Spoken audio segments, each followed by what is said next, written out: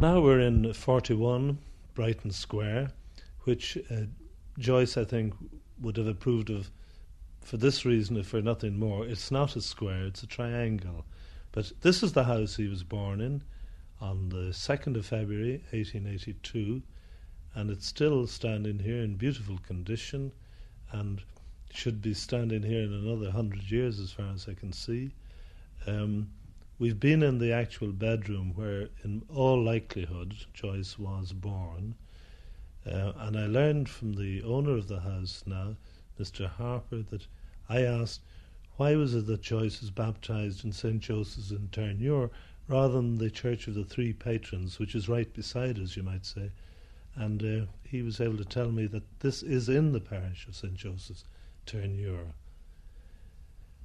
Joyce was born here, and I think the family lived here not very much more than a year. And after that they moved to Castlewood Avenue in Rathmines, which is about a half a mile away from here. James Joyce, like his greatest book, Ulysses, had many beginnings and many meanderings. But wherever he was, and whatever the ambivalence of his feelings, it was the Ireland of his origins and the Dublin of his youth which possessed him for the rest of his life. That possession and its implications are the theme of this programme. He couldn't escape from Ireland and from the material which was with him from his childhood, the streets of Dublin, the accents of the people, and these were what he used right through the whole of his books. He couldn't escape from it. And when he was asked would he ever go back to Dublin, he said, "Have I ever left it?" This was 20 or 30 years after he left Ireland. He was a poor boy from Ballybock who got his early education in the Christian Brothers schools in North Richmond Street. He left the Royal University with a pass BA, that parchment which establishes without yea or nay one's entitlement to be a boy messenger.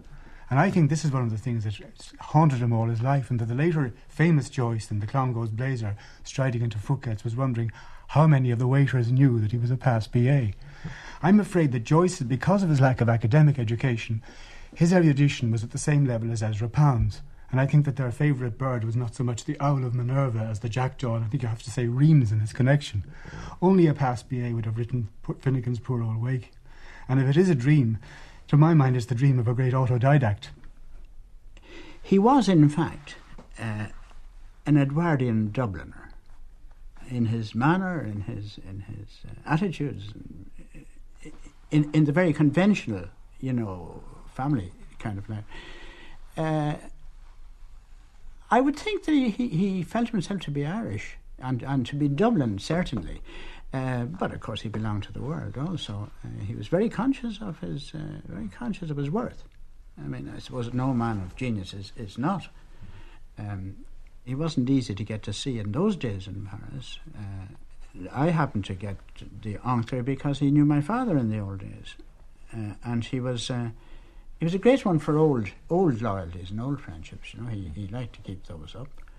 But I wouldn't say that he had any particular hostility to Irish people at all. I would echo the kind of things that Neil Sheridan was saying. I didn't know him. My father knew his father, who was a Cork man.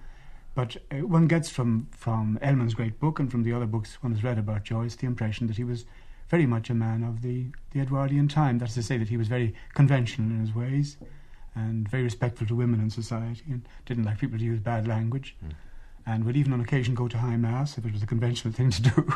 He's a strange fellow.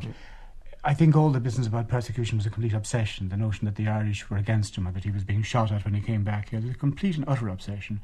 I remember Dr. Curran saying to me, speaking about the fact that Joyce didn't come back when his father was dying, and Curran, who was dying himself at the time, said to me with a little smile, there was nothing whatever to stop him coming back to Dublin. Nothing whatever. But I think he had a very... Inflated is the wrong word, because clearly he was a man of great genius, but I don't think that the world is always prepared to accept people at that kind of exaggerated valuation. Well, I think he saw himself as James Joyce, a very important fellow who was a European, who had been born in Ireland. A little bit like the Duke of Wellington, who said one is not an ass because one was born in a stable. I think it would be, to put it simply, it would be a love-hate relationship, such as you get in marriages. And it could not be divorced from the realisation that it was Ireland and Dublin in particular which had given him material for all his work. You know, when his father died, he wrote to T.S. Eliot and he said scores of characters, scores of pages in my work came from that man. His father, in his latter days, was a miserable provider. The landlords often paid the Joyce family to clear out because they used to burn the banisters in the winter for kindling. Yeah. Once I was in Joyce's home in Cabra Road, St. Peter's Road, Cabra, and it was miserable. The banisters were broken, and the backyard was the grass was all blackened out. There was laundry there and a few chickens, and it was a very, very miserable home. He spent most of his time in the National Library. I think he went home rather reluctantly. If you were now taking the route to Glasnevin, you'd pass St. Peter's Road in Phibsborough, near St. Peter's Church, and in the road, inset in the road, is St. Peter's Terrace. Now, we're standing right beside the house, which is the last significant house of Joyce in Ireland and Dublin, because it was from this house he emigrated eventually to Paris and Trieste. He so admired Ibsen that he learned Norwegian in a matter of something like 6 weeks in order that he could write to him. And he wrote to Ibsen, and Ibsen very courteously wrote back. This is also the house that he lived in what you'll find in the very last part of the Portrait of the Artist as a young man. It was as a university student here. He used to walk from here to the university in Stephen's Green. He thought nothing of it. And the reason he walked was not for health or anything like that, but he literally didn't have a penny to pay the tram. There's no plaque on this house now, but I suppose someday there will be, because this is the only house in which you could say with any certainty that he did a lot of his writing. A lot of his early work was actually written here. Joyce and Oliver St. John Gogarty both lived on the north side of Dublin when, on a memorable occasion, they called on the poet W.B. Yeats. Gogarty would place the incident on Yeats's birthday in June 1905, though by that time Joyce was far away from Dublin in Trieste. And everybody knew it was Yeats's 40th birthday. But when I made an epiphany, so to speak, told Joyce this or let it out, at the first tram stop, Joyce got out.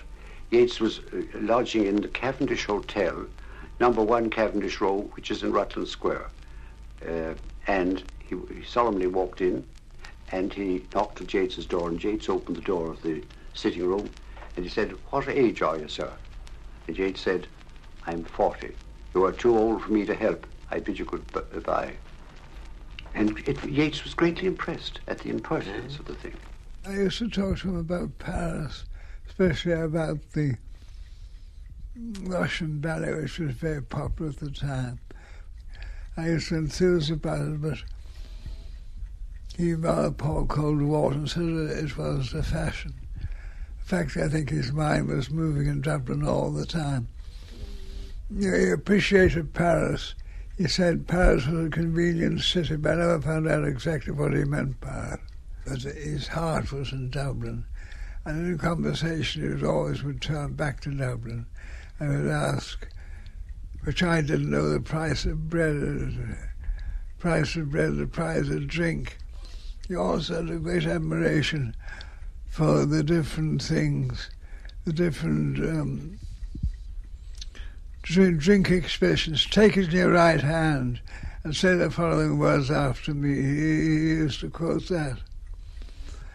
And there were other Irish expressions that he admired. The late 30s, I knew him pretty well, and in fact, at that period he was at the height of his fame in Paris. It could be very embarrassing because when he sat down to eat, people came to stare at him and that sort of thing. I last saw him about, I think it was the end of May 39, shortly before the war, and he had just moved then from Square Robiac into a flat in the Rue des Vignes, which was his last home actually in Paris. The place, the day I saw him, it was half furnished because Nora was looking after the moving, since his eyesight didn't allow him to do anything like that. And the furniture that had arrived already, there were two interesting items in it. He did have the portrait of his father by Patrick Toohey, and he also had a rug on the floor with a design showing the Liffey from its source to its mouth. He pointed this out with great pride. It had been given to him by an American. But Finnegan's Wake had only just come out at the time, and he had a copy of it there, the Faber and Faber edition. I think he was very dejected at the fact that Finnegan's Wake didn't receive the kind of attention that he would expect after 17 years' work. Naturally, the war, the onset of the war, didn't help, the threat of the war. But he still talked about, mostly about Dublin. He did talk about the war, and his attitude was interesting in contrast to the attitude of my French friends there. They all, they didn't want to know. They all said, pas de guerre, jamais de guerre. And he said, what do you think? What are they doing at home? What do they feel at home? And I said, all the Gombian men are buying in plenty of tea. He said, they're right. You see, so he had the same idea. He had a taxi practically waiting for him to go south, which he did afterwards. On that last meeting, I brought, as I've written somewhere, I brought with me the recently published At Swim Two Birds, Flann O'Brien's book, and found to my astonishment that he already knew about it. He didn't read novels now at this time. He couldn't spare his sight. And I was puzzled about this, that it had only been out about 2 months or something. But the grapevine had worked. Sam Beckett had said, I think this is somebody you ought to take an interest in. So he did know about it. And then I gave him this copy from Flann O'Brien with an inscription on it. And the inscription was a peculiar one. It was to James Joyce with lots of what's on page 205. And you had to go to page 205, you said, find underlined the phrase, diffidence of the author. But he read it. It was the last last novel certainly he ever read, and went to a great deal of trouble to have it reviewed by various academic people in France. Even though the war was, even when he had gone south, he was still writing to me about this project of getting it reviewed, which failed because one person he had lined up to review it died of a heart attack quite suddenly, so that was that.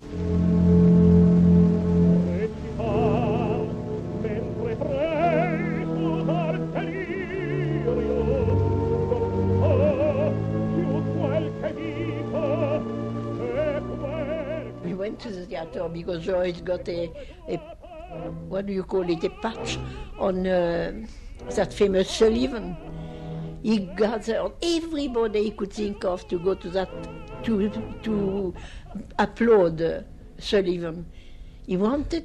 Sullivan, yes. He was certain Sullivan was the best possible singer, and he wanted him to boost him, and he did.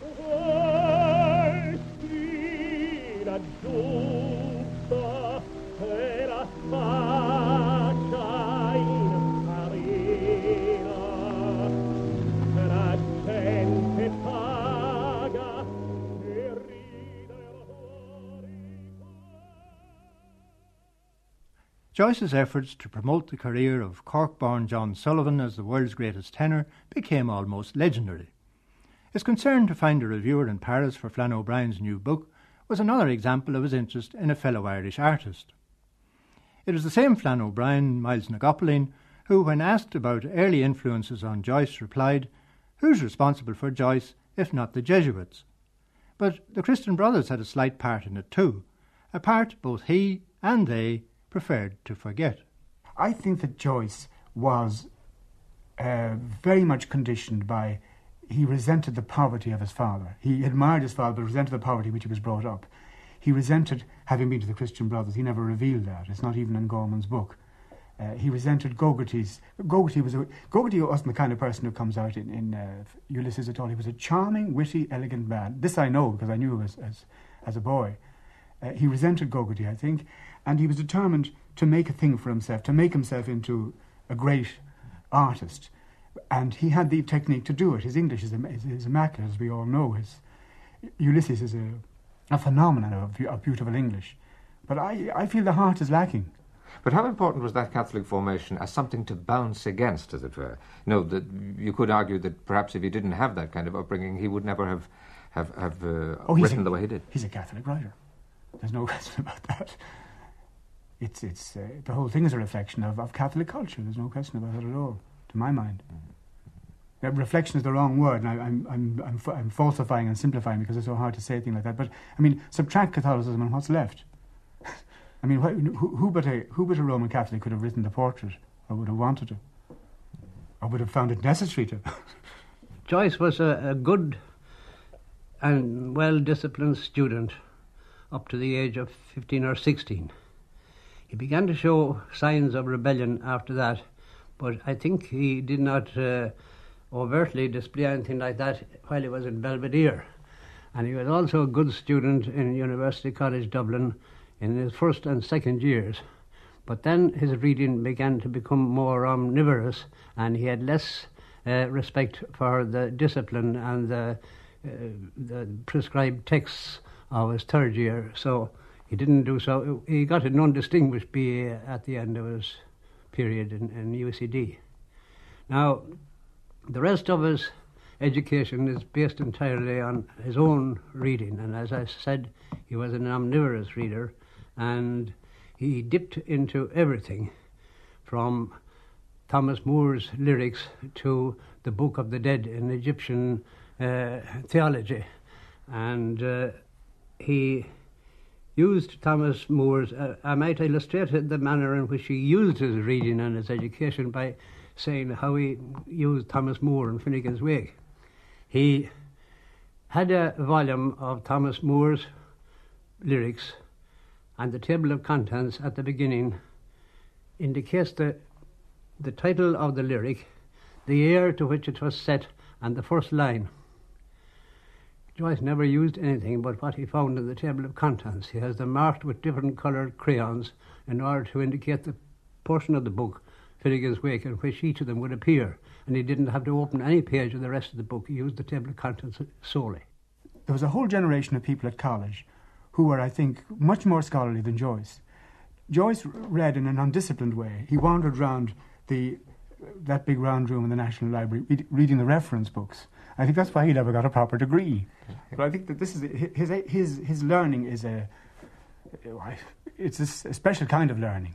He purported to hate Ireland, that he was firmly resolved never to come back, and that if he was met on that traitor's track, the hangman was waiting for him.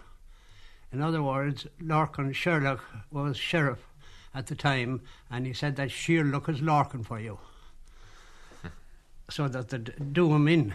But in actual fact, he was indebted to Ireland, and particularly to Dublin, for the whole of his creative activity.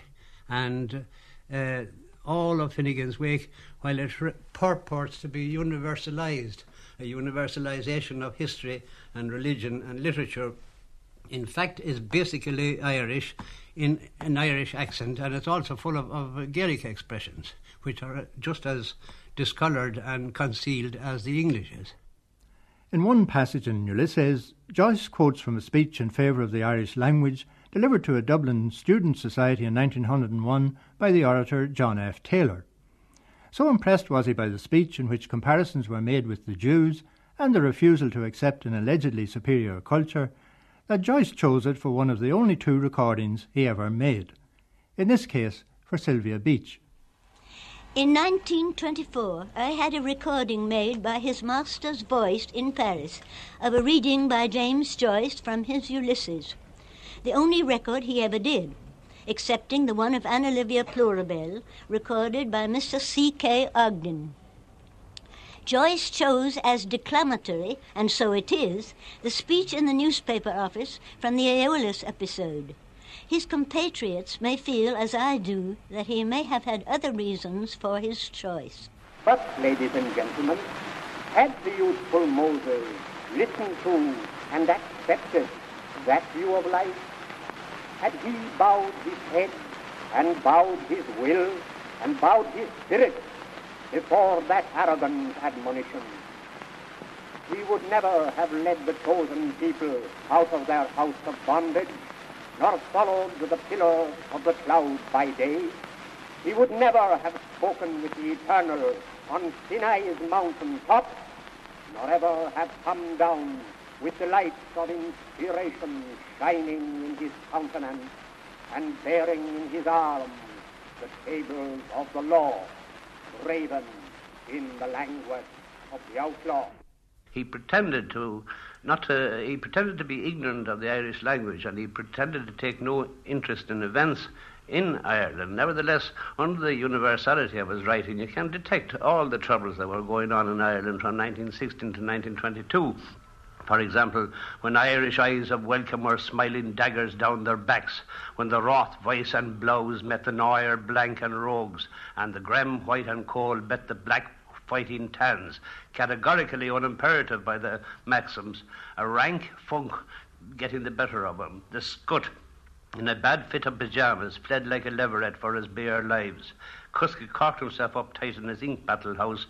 That refers to the accusation that he had deserted Ireland in the time when Ireland was most in need of intellectual men and fighting men to contend with the British Empire. And he candidly admits that a rank fright got the better of him and that he kept away from all the troubles. He was not particularly interested in what was going on in the world. That is, he had a great love for Ireland, and in one sense, it was his country. That is, it was the country he grew up in. But he didn't really care what was happening during the time of the Troubles or during the Rising. I don't know of any place in his letters or in his biography where he's mentioned, for instance, that he was on one side or the other during the Rising of 1916. So in that sense, you can say that he's not political. He would never have put his neck on the chopping block, so to speak, for any political cause. But he was interested in the policies of Arthur Griffith and Sinn Féin. But it was a brief thing, and it was, to some extent, what Sinn Féin could do for him, you see, as a writer. Because once again, you have to come back to Joyce, the egocentristic man, I mean, the character. And to some extent, the great tragedy of Joyce is that he could never get beyond the egocentricity. In other words, one expects a writer to be a character, but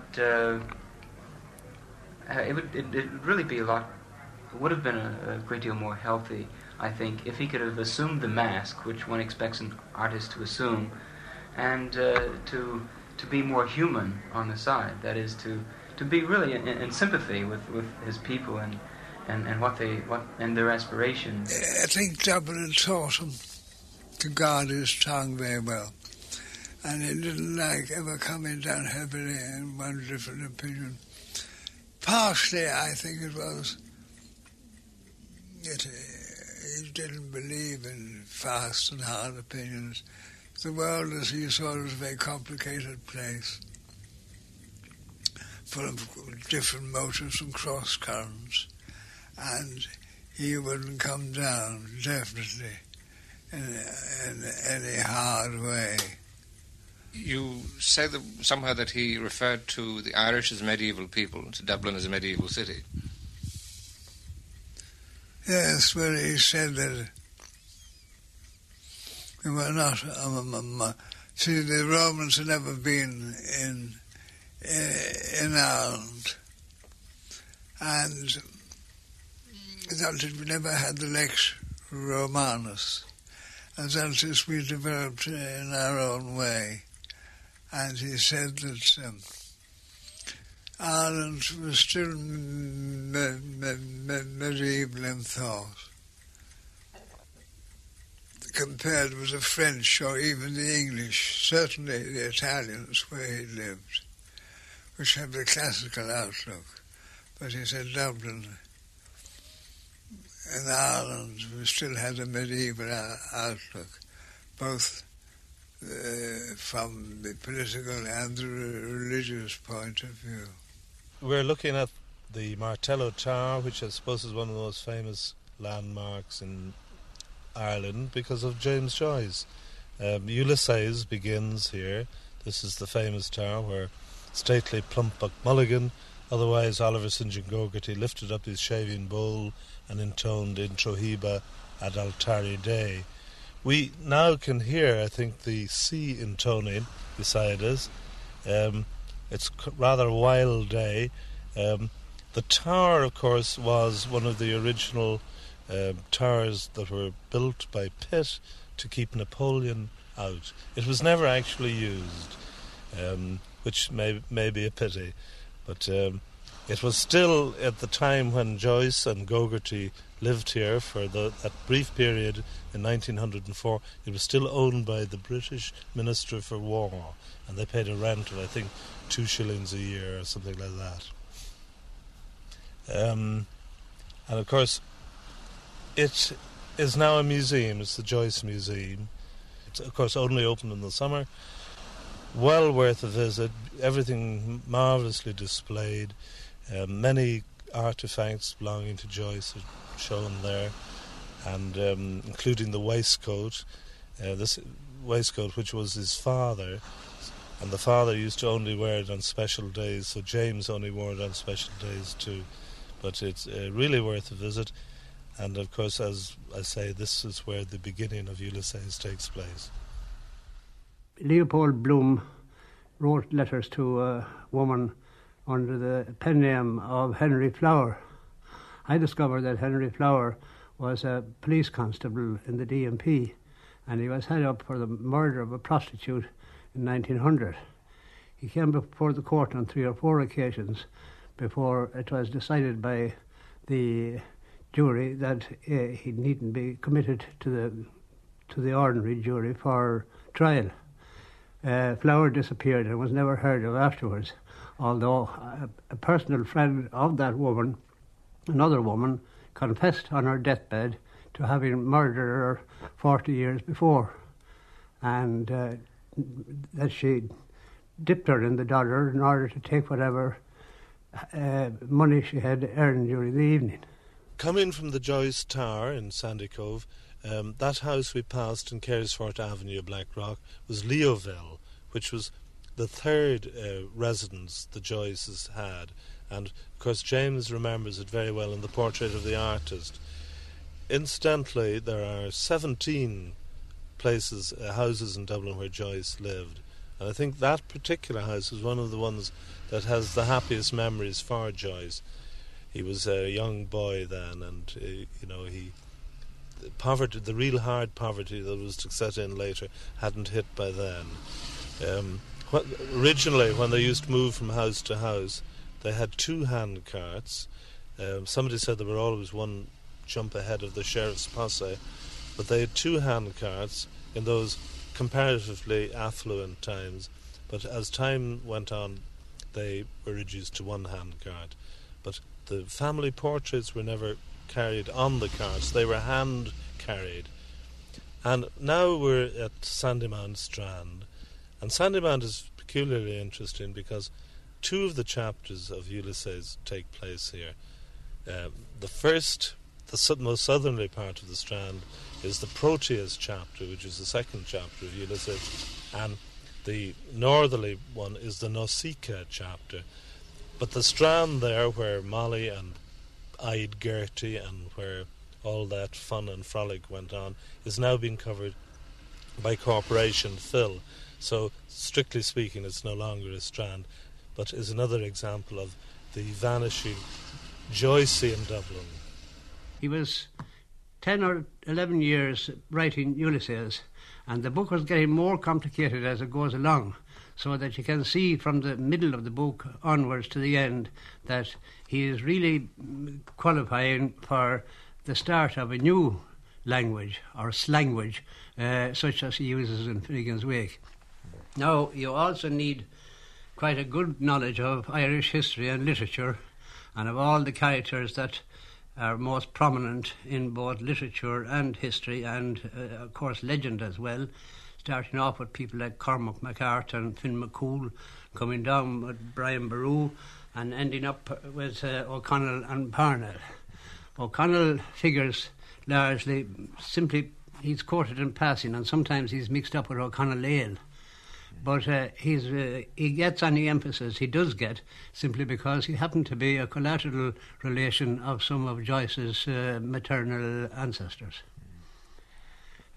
Parnell was an obsession with the Joyce family. Jack Joyce, his father, got his first job by participating successfully in having two anti-Tory candidates elected in Dublin in 1880.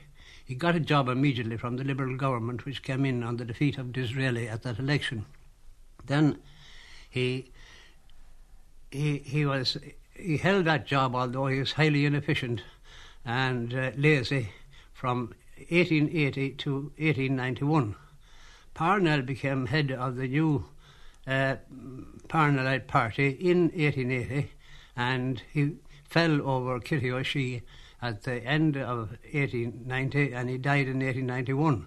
Joyce was sacked in 1891 from the position of rate collector, which he had got in 1880, and he always attributed his rise and fall to some mythical connection with Parnell.